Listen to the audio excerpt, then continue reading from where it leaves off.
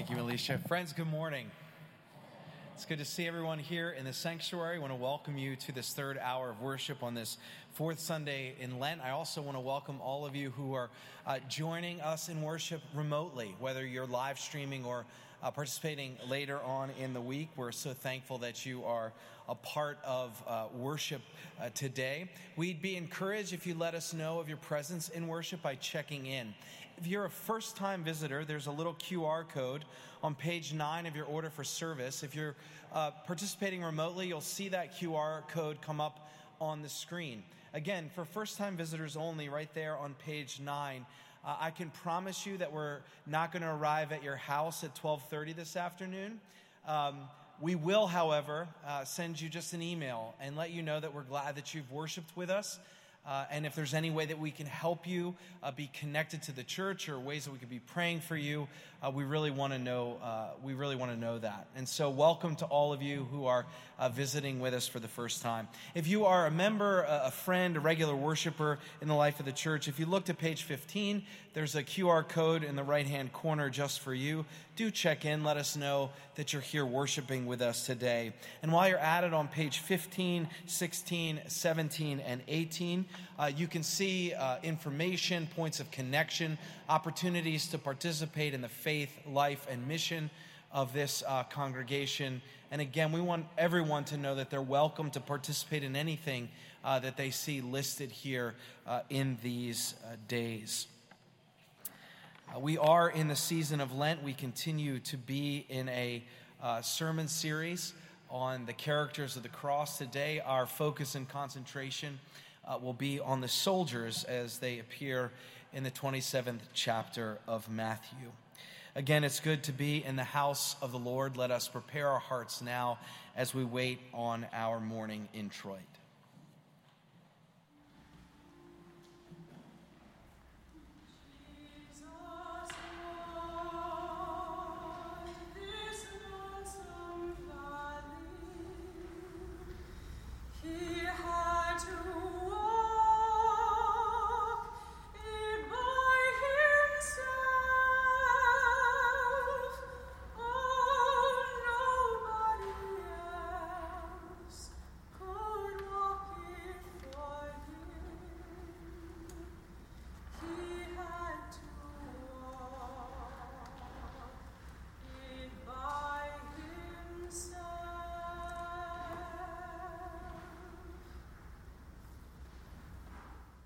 Standing before the cross, we bring our sin, we bring our whole selves.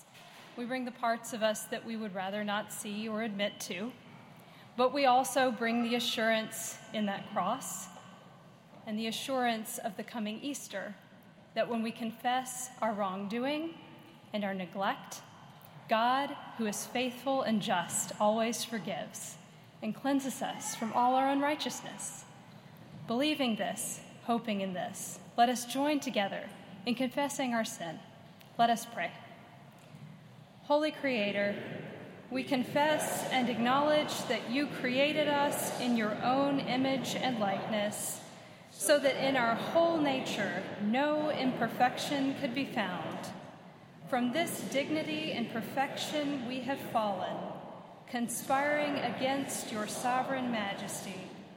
We have shown ourselves hostile to you and have made ourselves servants to sin, and thus everlasting death has power and dominion over us all, unless we are reborn from above. By the power of the Holy Spirit, work this rebirth in us, creating in our hearts the confidence of chosen ones, with assured faith in your promise, revealed to us in your word. By this faith we grasp Christ Jesus with the graces and blessings promised in him. Amen. Hear now, O Lord, our silent prayers.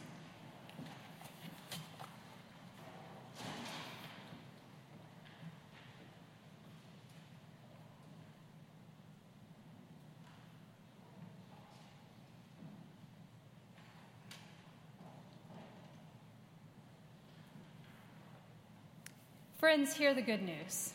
Christ died for us. Christ rose for us. Christ reigns in power for us. Christ prays for us. Anyone who is in Christ is a new creation. The old life has gone. A new life has begun. Friends, believe the good news of the gospel. In Jesus Christ, we are forgiven. Amen.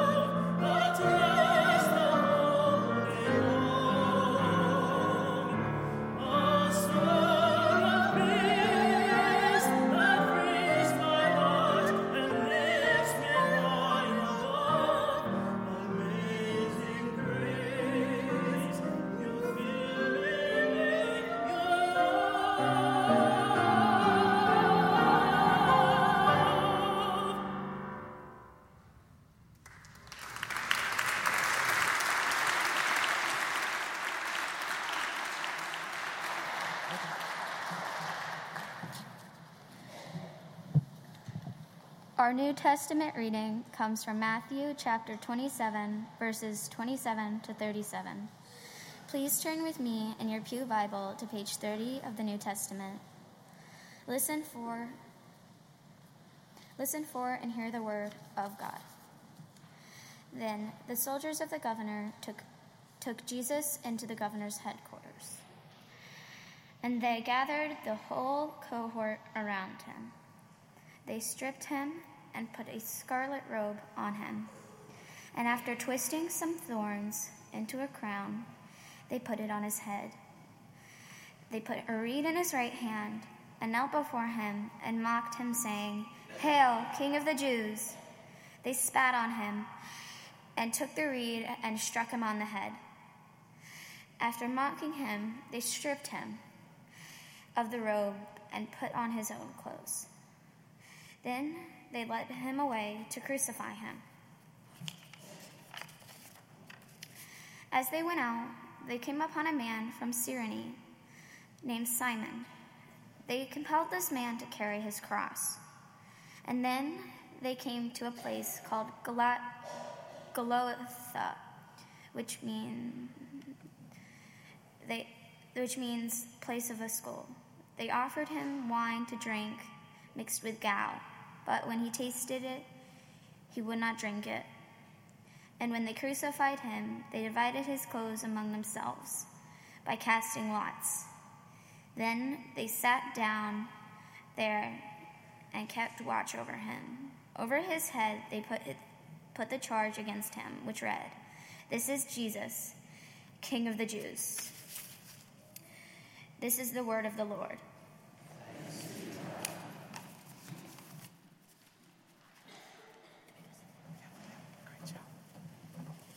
Thank you, Caroline. And thank you, Melisha and Tyrone, for being here in worship, both at the previous hour and this hour, and for sharing your gifts. If you turn, friends, I forgot to mention this earlier, on page 13, you'll see a little bio for both Melisha and Tyrone. It's part of our Challenge the Stats residency, so please do take a look at that. Again, thank you for being with us in worship today. I'm also grateful and thankful that I see so many children in worship here with us today. Miss Katie is over here to your right. She's able to take you to Godly Play if you'd like to participate in that form of worship, specially designed for our children. We have an eager bunch today. Getting ready for spring track season, I see. What a gift it is to have so many children in the life of this congregation. Let us join our hearts together now in prayer. Lord, break open this word afresh to us this day so that we would be changed, that we would be challenged, that we would be different people than those who came into this sacred space this morning. Even to be more like your Son, Jesus the Christ. It's in his name that we pray. Amen. 6 years after it was first confiscated by the Lebanese government, approximately 3,000 tons of ammonium nitrate improperly housed in a warehouse in the port of Beirut caused a massive explosion after a fire broke out in that warehouse.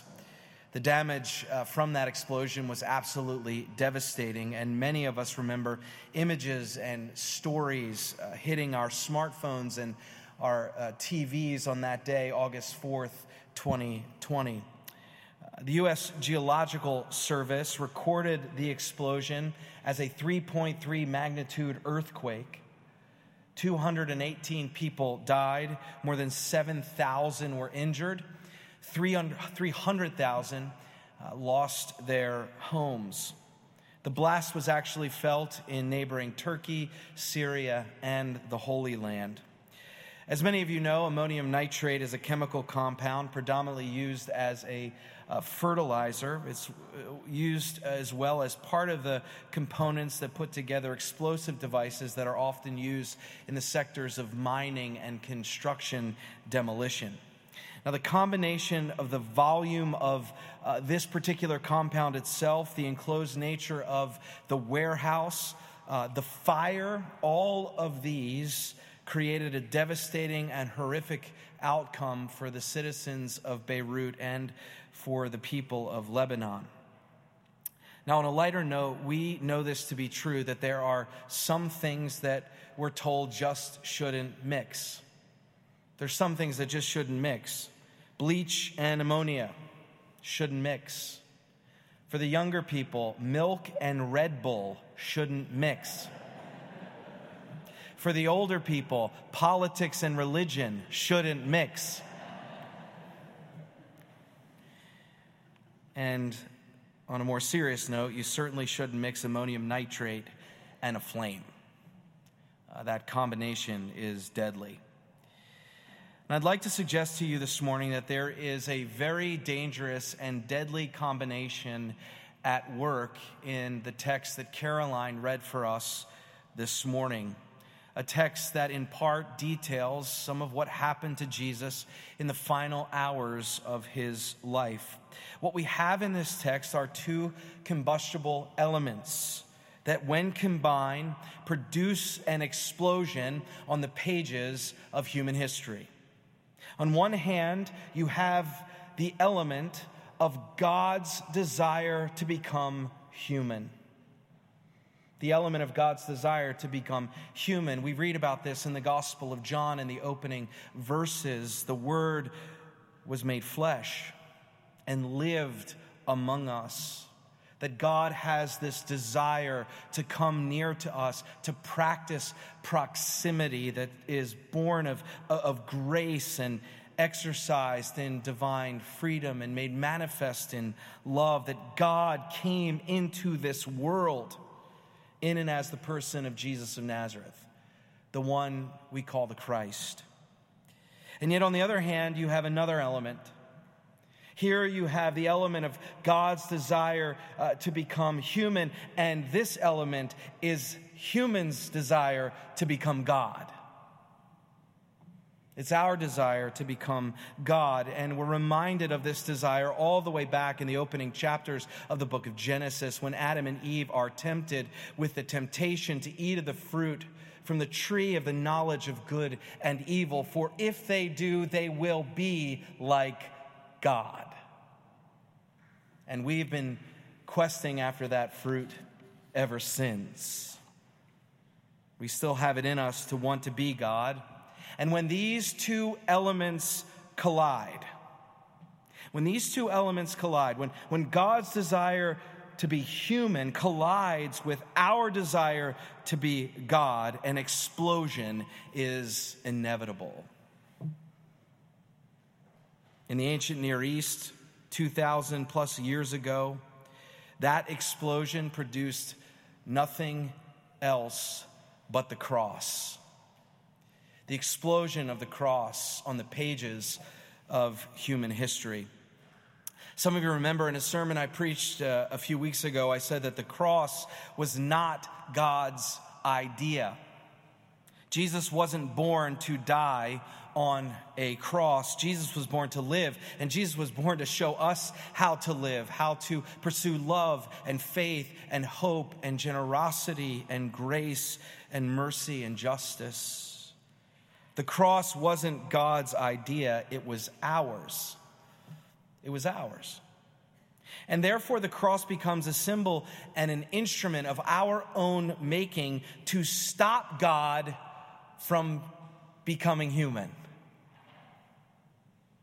Right? I mean, that's what happens on the cross. We can't deal with God being human. And so we must put God down, to stop God from being God in our time and our place, to stop God from having proximity with us, to stop God from meddling in our affairs and messing in our life, to stop God from speaking into our lives, whether it's a word of encouragement or a word and a call to reformation. To stop God from having God's will be done on earth as it is in heaven. To send a clear message to God. The cross sends a clear message to God that we got this. We don't really need you. we're fine on our own. I believe this disposition is fully evidenced in the activity of the Roman soldiers. These soldiers from the court of Governor Pilate appear in all four Gospels, and they reveal the depths of depravity capable within the human heart. It's almost hard to recount. It's almost hard to retell. There's something that's paradoxical when we have a young girl read such a harsh text like this one, with all its graphic details, the pain and the suffering.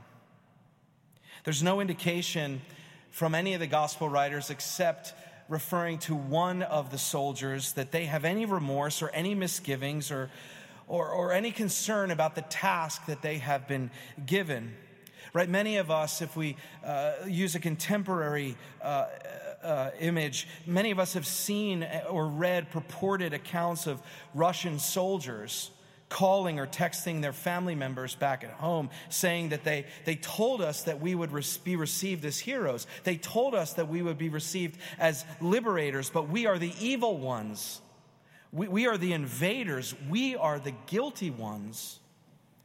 And unlike some of those Russian soldiers, the Roman soldiers seem enthused by the opportunity to participate in Jesus' subjection and humiliation. They seem enthused by it. They tortured him. They mocked him. They crowned him with thorns. They stripped him and jeered, "Hail, King of the Jews." After they crucified him, Matthew tells us, they drew lots for his clothes. And as he suffered on the cross, we're told that they guarded him. Perhaps they guarded him to prevent a late-hour rescue attempt from some of his followers, but even by that hour, only a few of those followers remained, and the rest fled into hiding. Now, we're in this series on the characters at the cross. And if you heard the sermon last week, we talked about the wailing women, and I invited us to identify with the wailing women. This week poses a little more of a challenge. Because I think that if I got up here and preached a sermon to you, asking you to identify with the Roman soldiers that show up in these narratives, that sermon would land like a lead balloon. It's very difficult to see ourselves in the sandals of the Roman soldiers, isn't it? It's very difficult to see ourselves standing in their place. If I got up here and I said, you and I, we're the soldiers. We're the ones who are crucifying Christ. Preaching to church folk, mind you. You're the ones, and I'm the one who's crucifying Christ. That sermon would be a bit odd and perhaps a bit off-putting. After all, the soldiers that we hear about are violent. They're unbelieving. They're maniacal. They are a vicious bunch. We are kindly church folk who really only get upset when the service goes too long, or the live stream audio cuts out, or we run out of cookies at fellowship hour, right? I mean, the soldiers, they carry swords and reeds as a torture device. We carry bulletins and hymnals, right? The soldiers mock and jeer. And the worst thing that we say is, bless their heart. But there is a link here. Before we say we have no connection to the soldiers, there is a link. There is a connecting point that I want to elevate this morning.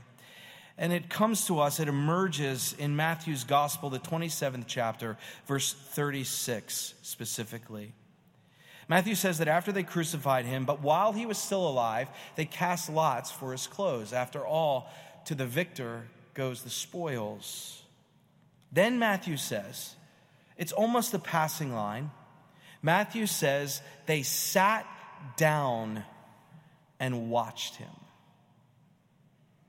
Or translated, they sat down and they guarded him. The Greek word here, though, at its root, while it can mean to guard or to watch, The Greek word here means to observe. To observe, not just to see something, but to take it in, to observe it, to study it, in order to understand it.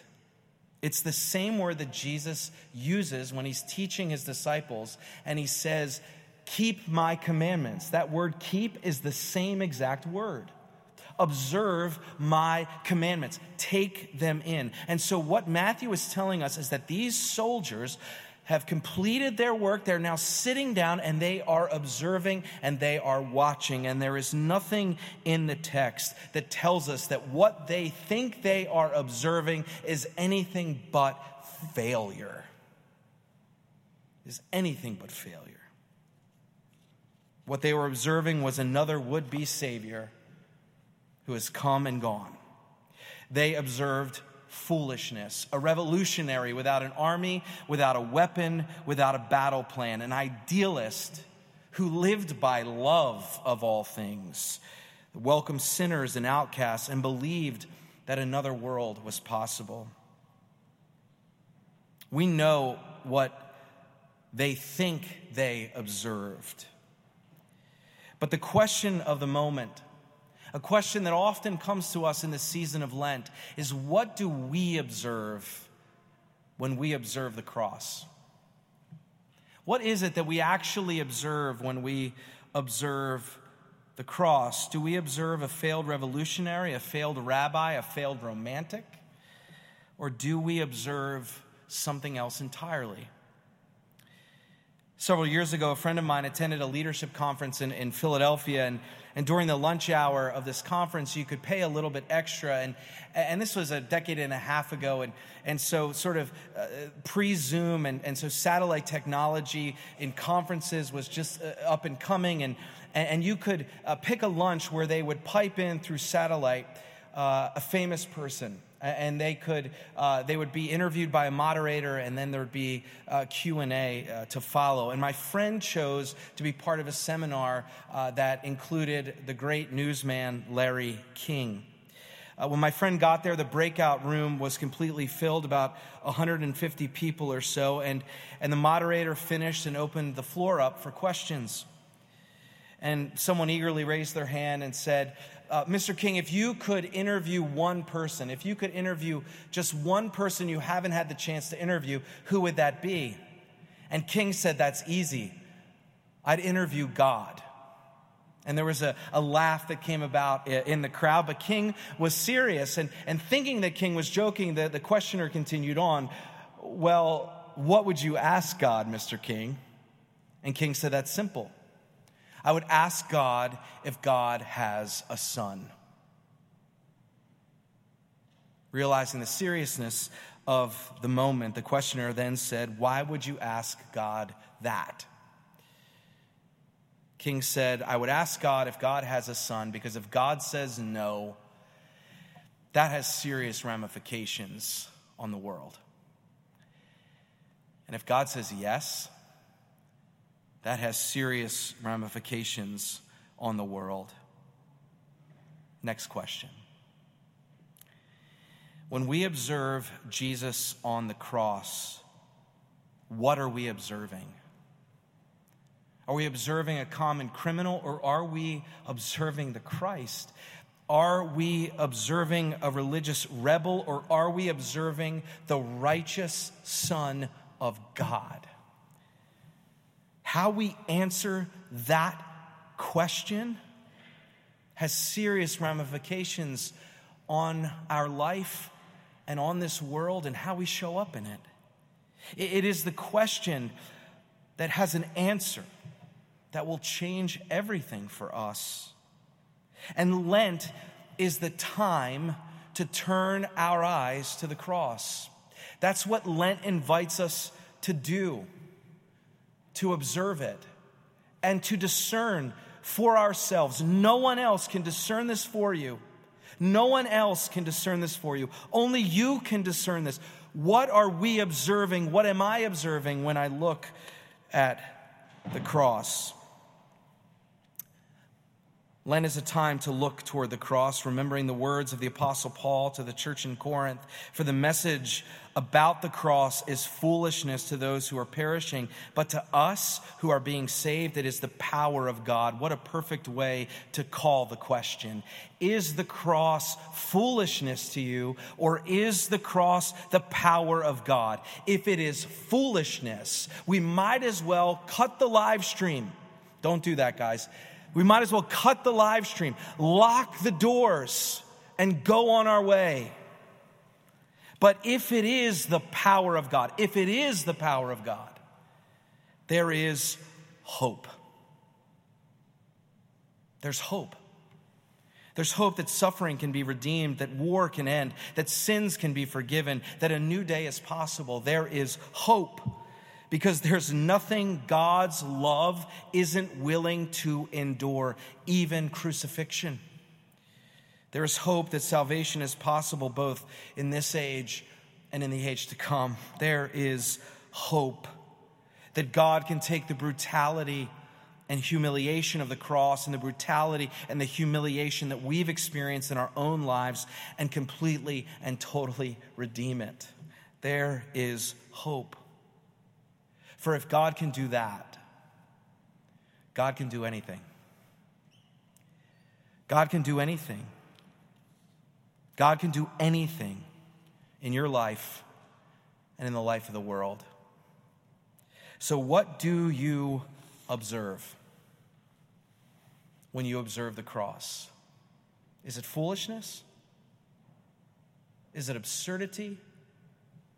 Is it scandal?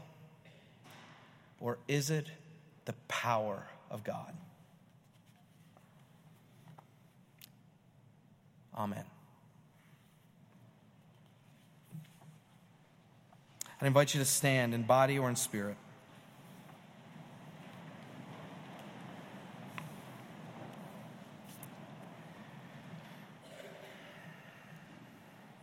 As we profess our faith, church, what is it that you believe? I believe in God, the Father Almighty, maker of heaven and earth, and in Jesus Christ, his only Son, our Lord, who was conceived by the Holy Ghost, born of the Virgin Mary, suffered under Pontius Pilate, was crucified, dead, and buried. He descended into hell. The third day he rose again from the dead. He ascended into heaven and sitteth on the right hand of God the Father Almighty. From thence he shall come to judge the quick and the dead. I believe in the Holy Ghost, the holy Catholic Church, the communion of saints, the forgiveness of sins, the resurrection of the body, and the life everlasting. Amen. You may be seated.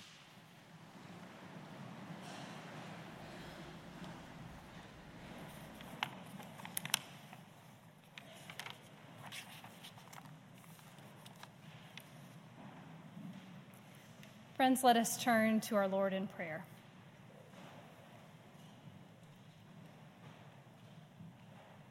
Lord Jesus, here we are on our Lenten journey. On this journey, we follow you into the wilderness, parched and tempted.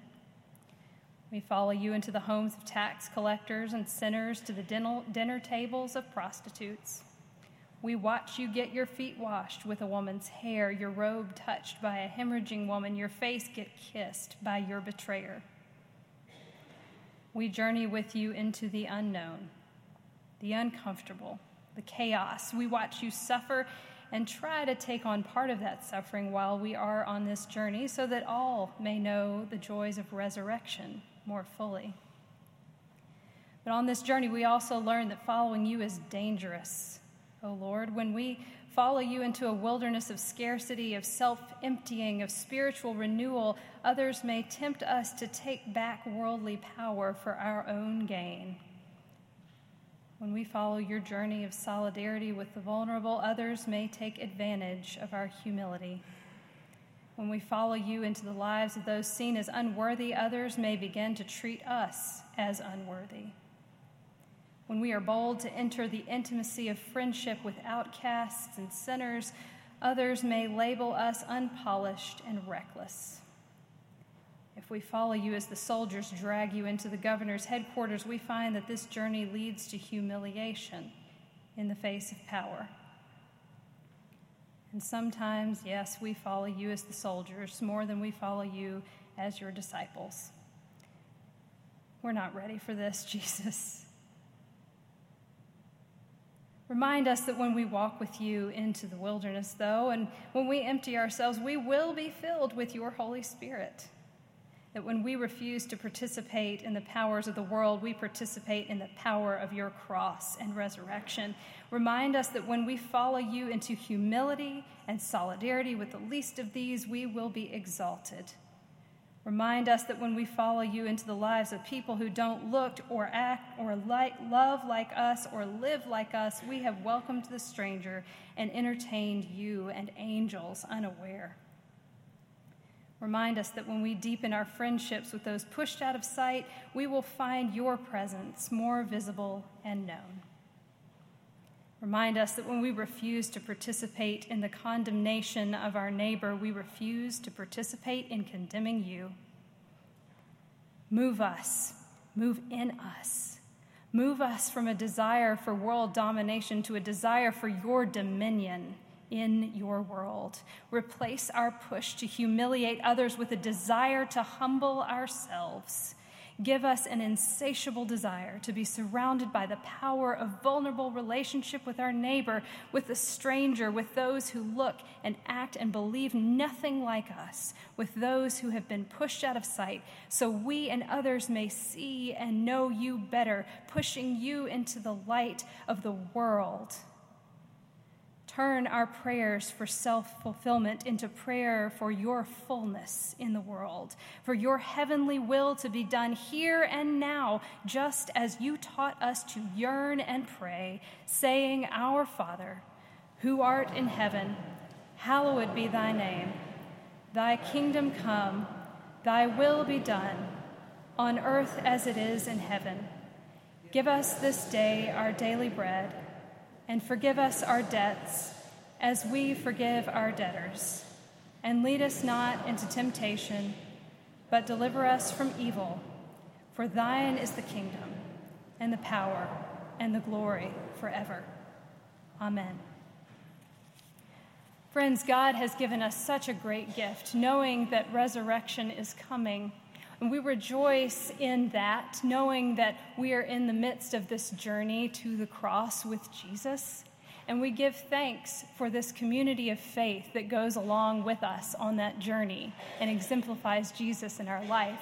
With gratitude and humility, we give back to this community of faith that surrounds us with the hope and the love of Jesus Christ. You're invited to give online. You're invited to give using the QR code in your bulletin. You're invited to give using your spiritual gifts in the life of this congregation. Amen.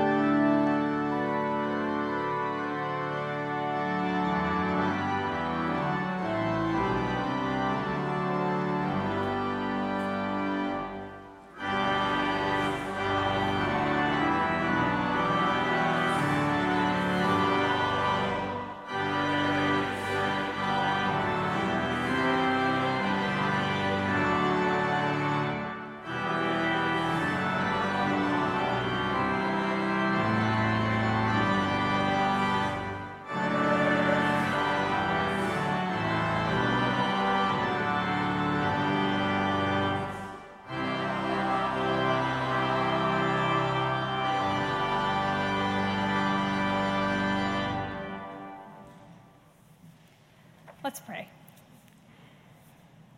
God, we dedicate our whole lives to you, our material gifts and our hearts, and our gifts of service to you and others. We pray that you will empower all of our gifts by the power of the Holy Spirit, that they may be gifts of light and love for a hurting and broken world. It is in Jesus who we pray all of these things. Amen.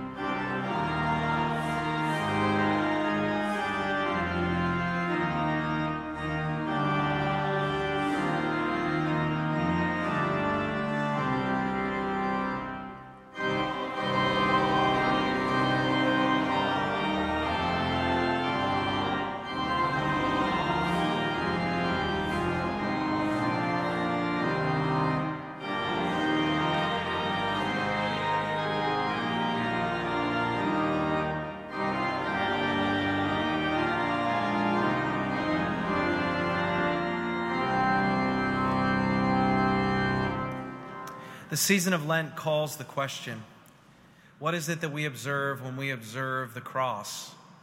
Is it foolishness or is it the power of God? Is it failure or is it faithfulness? And only you can answer that question. What is it that you observe when you look at Christ on his cross?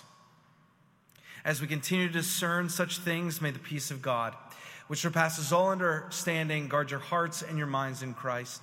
May his peace live inside of you this day and every day ahead. Amen.